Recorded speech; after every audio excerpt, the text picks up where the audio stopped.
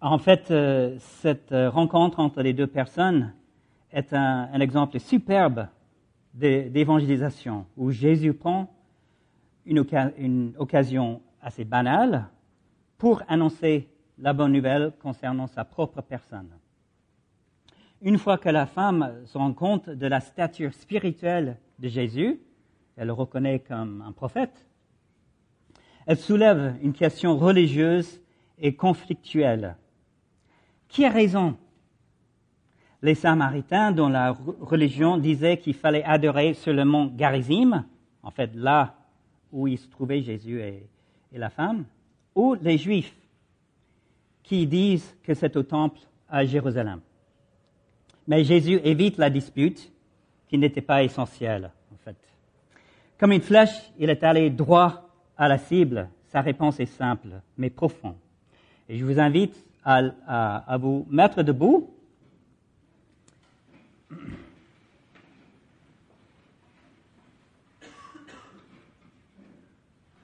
Et à lire à haute voix avec moi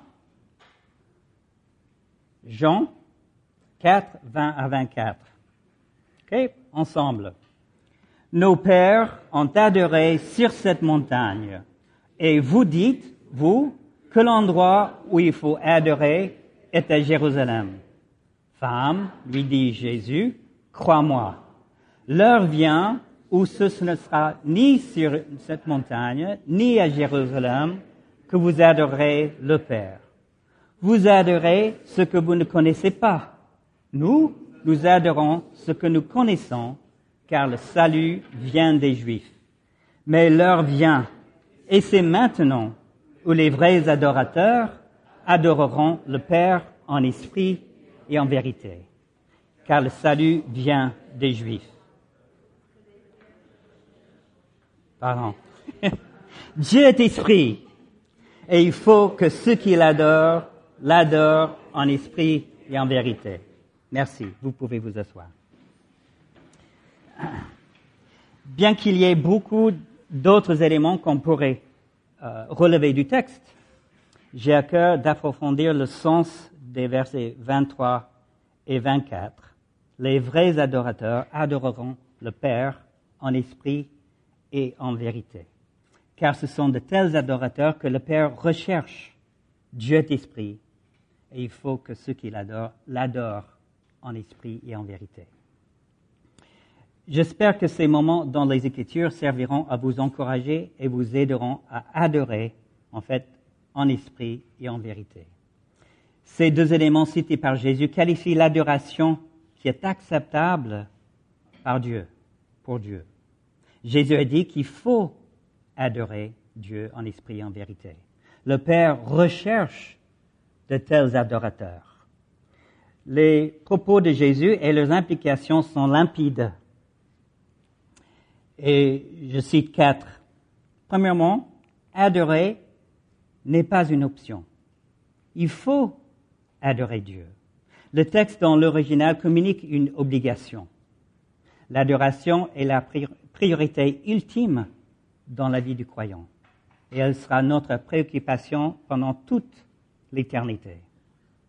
Si vous avez lu le livre de l'Apocalypse, vous avez sûrement remarqué les nombreuses occurrences où les saints, avec les anges et toutes les créatures célestes adorent celui qui est assis sur le trône et l'agneau.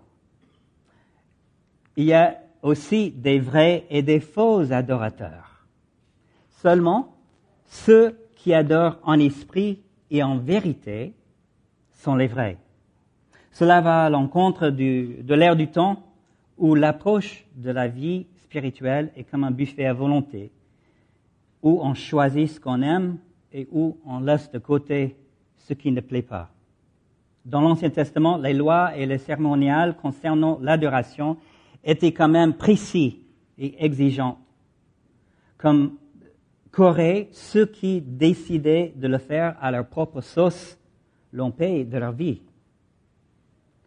Troisième implication, Dieu recherche des vrais adorateurs.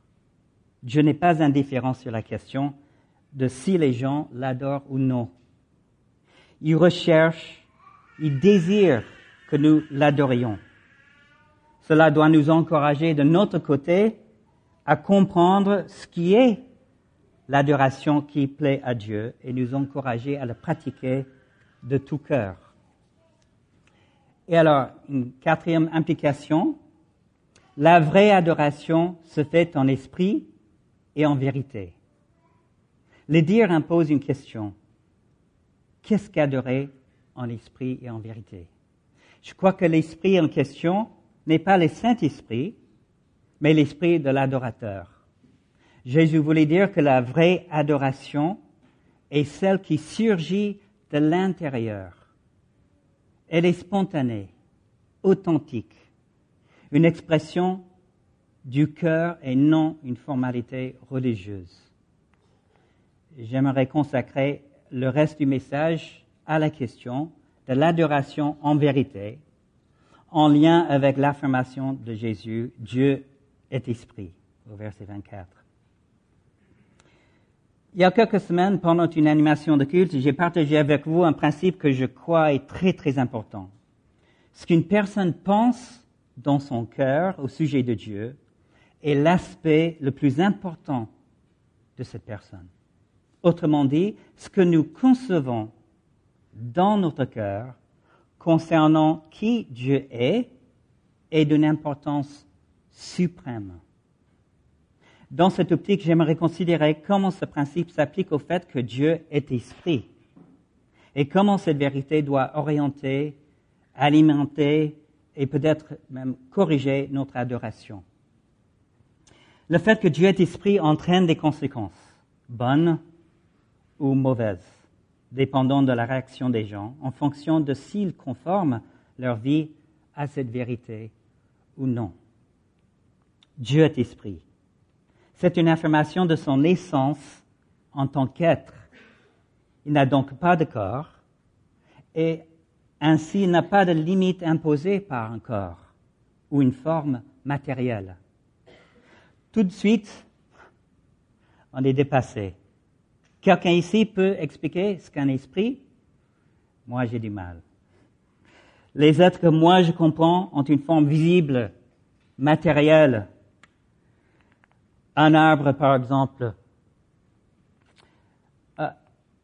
Les gens, une girafe, ou bien mon chat Jake, notre chat Jake. Normalement, il est tout blanc, mais dans cette photo, il vient de fouiller dans le sac de charbon à bois. Alors, pour ces êtres terrestres, s'ils n'ont pas de forme, cela veut dire qu'ils ne sont pas présents. Mais Dieu est esprit. Il n'a pas de forme, il n'a pas de corps, et pourtant, lui, il est présent partout. Toute suggestion dans la Bible que Dieu a une forme est figurative pour nous aider à comprendre qui il est. Ce sont des métaphores sans l'intention qu'elles soient prises de manière concrète ou littérale. Vous me suivez jusque maintenant? D'accord. Par exemple, Dieu est appelé un soleil. Est-ce que vous avez dans votre tête que vous adorez le soleil? Bon, j'espère que non. Ou bien un bouclier ou un rocher. Il est dépeint comme ayant des plumes et des ailes. Est-ce que vous adorez un oiseau?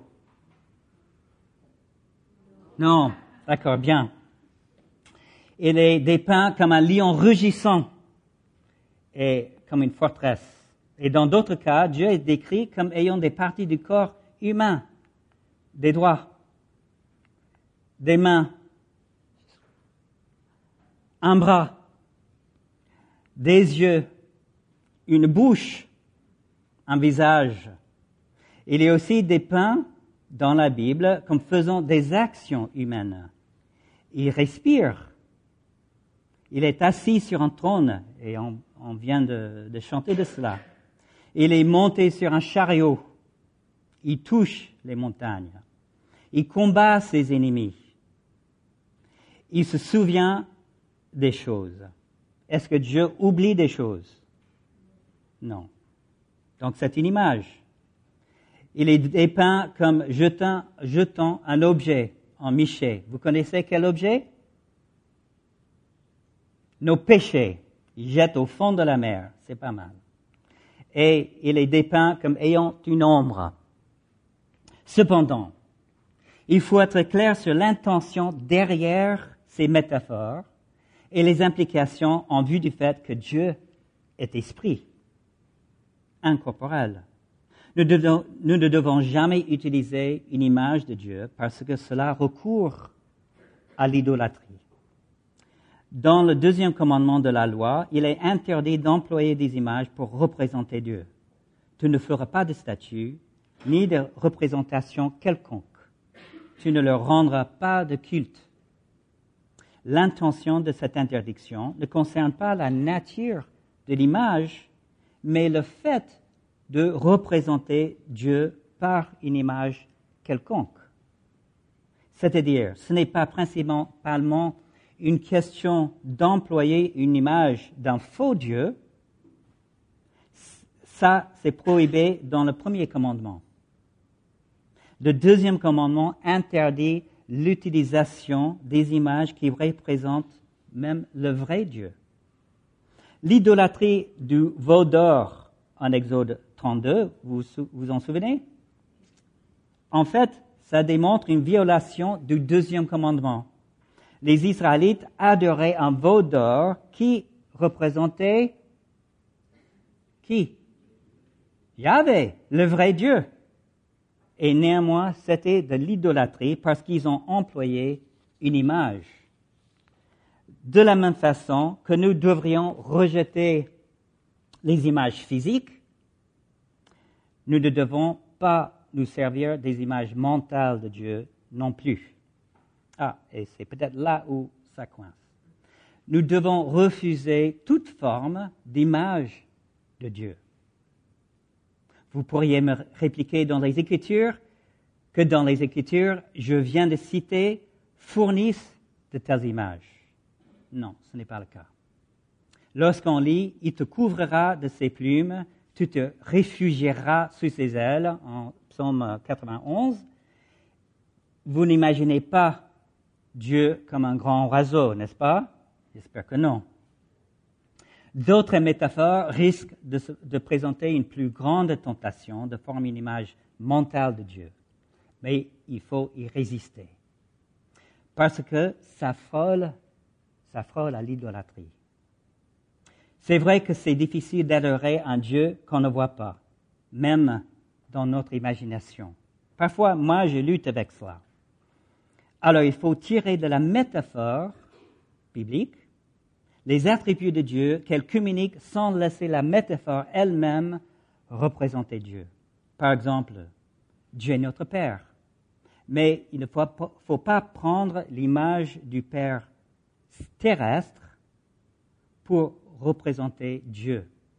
Je sais que cela arrive pourtant parce qu'en faisant de la relation d'aide avec certains, ils m'ont avoué d'avoir commis cette erreur. Et par conséquent, ils tenaient une fausse image de Dieu. Ils avaient du mal à croire que Dieu les aime parce que leur Père ne les aimait pas. Et pourtant, Dieu nous aime d'un amour si grand que si l'on est incapable d'exprimer son étendue. Le problème, c'est qu'une image, même une image mentale, déforme la vraie nature de Dieu. Ça, c'est l'essentiel. Toute image qui représente Dieu tord forcément sa vraie personne.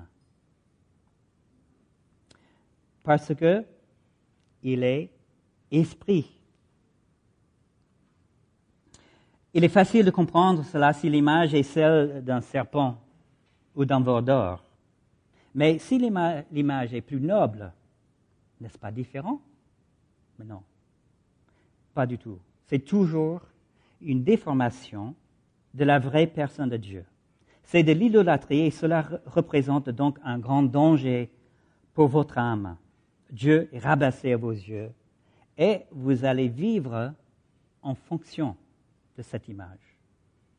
Vous aurez un Dieu qui n'est peut-être pas capable de vous protéger ou de vous guider, ou peut-être qui ne vous aime pas. Il y a des conséquences dans notre vie si nous n'adorons pas Dieu en vérité. C'est aussi déshonorant pour Dieu parce que tout ce que nous pouvons imaginer ou concevoir pour représenter Dieu est inévitablement une création soit de Dieu, soit de l'esprit de l'homme, et c'est exactement là où est le problème. Dieu n'est pas une créature. Alors, toute chose que l'on peut utiliser pour représenter Dieu sera immanquablement une dénaturation du vrai Dieu. Vous me suivez? C'est important. Il est le créateur de toutes choses. Il est seul dans cette catégorie. Il n'y en a pas deux ou trois créateurs.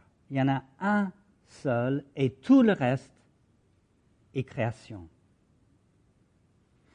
C'est, je crois, le sens primaire du terme sainteté lorsqu'il est employé pour décrire Dieu. Il y a une distance infinie,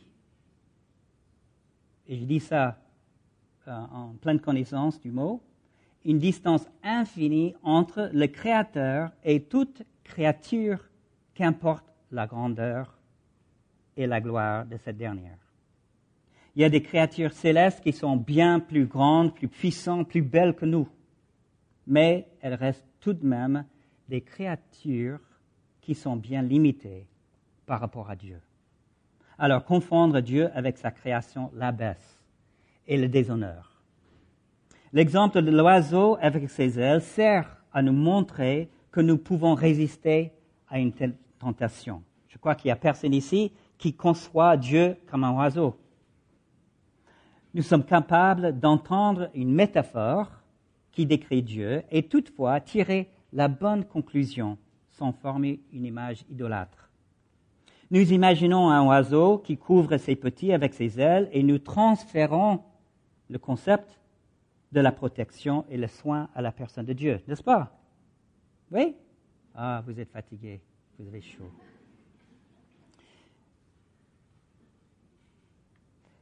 Il n'y a pas besoin de transférer l'image de l'oiseau.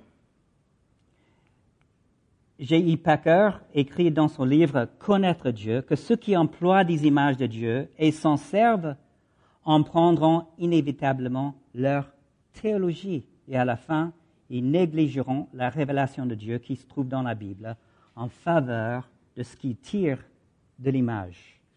En fait, il y a quelques semaines, notre orateur Yann Newberry a recommandé ce livre, « Connaître Dieu ». Moi, je le recommande aussi.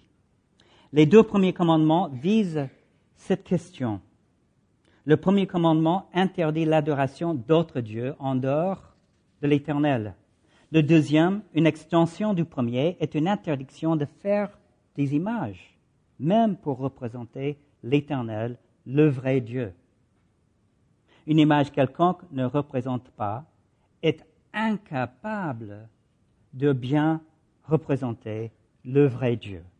Toute image de Dieu, qu'elle soit matérielle ou mentale, est automatiquement une idole, parce qu'il est impossible de représenter avec justice l'infini par la création. Et en fait, la création est notre seule ressource pour créer des images. Notre Dieu est trop grand, trop magnifique, trop beau pour être représenté par cette création. Il dépasse infiniment la création. Dieu seul est créateur. Tout le reste est création, qu'importe sa grandeur et sa magnificence. Dans le livre de l'Apocalypse, un ange glorieux et juste, un serviteur fidèle de Dieu, révèle à l'apôtre Jean des choses prodigieuses concernant Dieu et ses projets pour l'avenir. Pourtant, lorsque Jean tombe à ses pieds pour l'adorer, l'ange lui fait des reproches sévères. Et je tombe à ses pieds pour l'adorer. Mais il me dit, garde-toi de le faire. Je suis ton compagnon de service et celui de tes frères qui ont le témoignage de Jésus. Adore Dieu. Lorsqu'on est frappé par une grande beauté, par quelque chose de glorieux. La réponse naturelle est d'adorer. Ce n'est pas un problème en soi. Le psaume 19.1 déclare « Les cieux racontent la gloire de Dieu et l'étendue céleste annonce l'œuvre de ses mains. » La création sert à connaître Dieu, à montrer sa puissance, sa beauté, mais il ne faut jamais, jamais adorer la création. Il nous faut toujours adorer Dieu seul, la source de toute beauté et de toute gloire. Il est le seul qui est digne de notre adoration. La tendance d'adorer la création provient de la rébellion de l'homme en tant que pécheur. Romains chapitre 1, les versets 19 à 25 décrit la défiance de l'homme qui refuse d'adorer Dieu en esprit et en vérité. La colère de Dieu se révèle des cieux contre toute impiété et toute injustice des hommes qui retiennent injustement la vérité captive. Car ce qu'on peut connaître de Dieu est manifeste pour eux, car Dieu le leur a manifesté. En effet, les perfections invisibles de Dieu, sa puissance éternelle et sa divinité, se voient fort bien depuis la création du monde quand on les considère dans ses ouvrages. Ils sont donc inexcusables, puisqu'ayant connu Dieu, ils n'ont pas glorifié comme Dieu et ne lui ont pas rendu grâce. Mais ils se sont égarés dans de vains raisonnements et leur cœur sans intelligence a été plongé dans les ténèbres. Se vantant d'être sages, ils sont devenus fous. Pourquoi? Parce qu'ils ont remplacé la gloire de Dieu, du Dieu incorruptible, par des images représentant l'homme corruptible, des oiseaux, des quadrupèdes et des reptiles. Ils ont remplacé la vérité de Dieu par le mensonge et ils ont adoré et servi la créature au lieu du Créateur, qui est béni éternellement. Amen. Vous voyez, de se servir des images de tout type fait de l'adoration un mensonge. On n'est plus un adorateur qui adore en vérité. Cette dernière nous expose le cœur du problème, de ce qui éloigne les hommes de Dieu. Ils adorent la création au lieu du Créateur. De nos jours, l'aspect de la création adorée par les hommes se voit souvent dans la miroir. Une autre expression qui devient de plus en plus commune, c'est l'écologisme qui divinise la création. Les résultats se voient de plus en plus. Cette semaine, j'ai lu un article que j'ai trouvé bien intéressant et aussi troublant.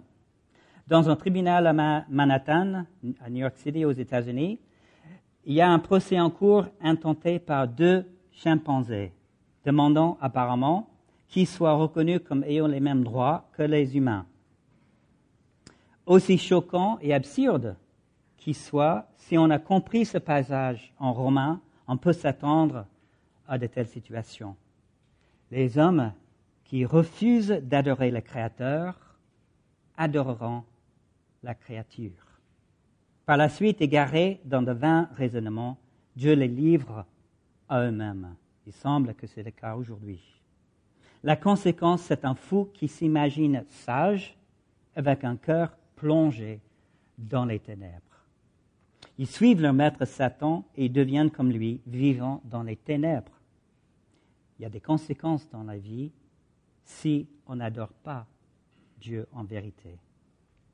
L'objet de notre adoration et notre manière de lui rendre un culte ne sont pas anodins.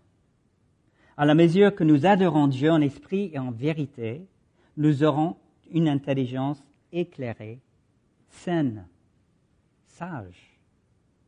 À l'opposé de la déchéance de l'homme qui repousse Dieu, Paul affirme en 1 Corinthiens 2,16 que nous avons la pensée de Christ. En 2 Corinthiens 3,18, Paul explique que ceux qui ne connaissent pas Christ ont un voile sur le cœur qui empêche la compréhension spirituelle. Il continue, nous tous qui le visage dévoilé, reflétons comme un miroir la gloire du Seigneur, nous sommes, dites, transformés en la même image, de gloire en gloire, comme par le Seigneur l'Esprit.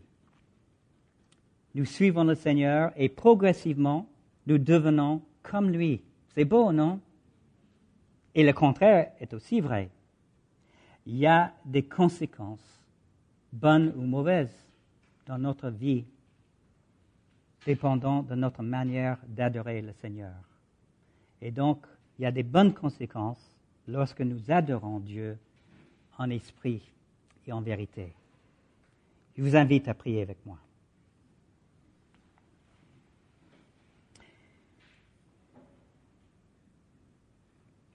Seigneur, quel privilège de pouvoir connaître un Dieu comme toi. Tu es trop grand, tu es trop beau, tu es trop intelligent. Tu as une magnificence qui dépasse toute création. Et donc, Seigneur, nous ne pouvons pas servir de la création pour te représenter. Mais Seigneur, ta création doit servir pour que nous tournions les yeux vers toi et que nous te contemplons selon les vérités dans ta parole. Aide-nous, Seigneur, à reconnaître là où on t'adore pas tout à fait en vérité et là où on sert des images qui t'abaissent. Seigneur, tu es tellement grand, tu es tellement superbe, magnifique, tu es infini. Et pourtant, tu recherches des adorateurs comme nous. Et tu acceptes notre adoration. Quel privilège, Seigneur, de passer notre vie dans l'adoration. Seigneur, nous prions que tu sois élevé au-dessus des cieux, que tu sois élevé dans notre cœur par nos pensées et par nos paroles. Amen.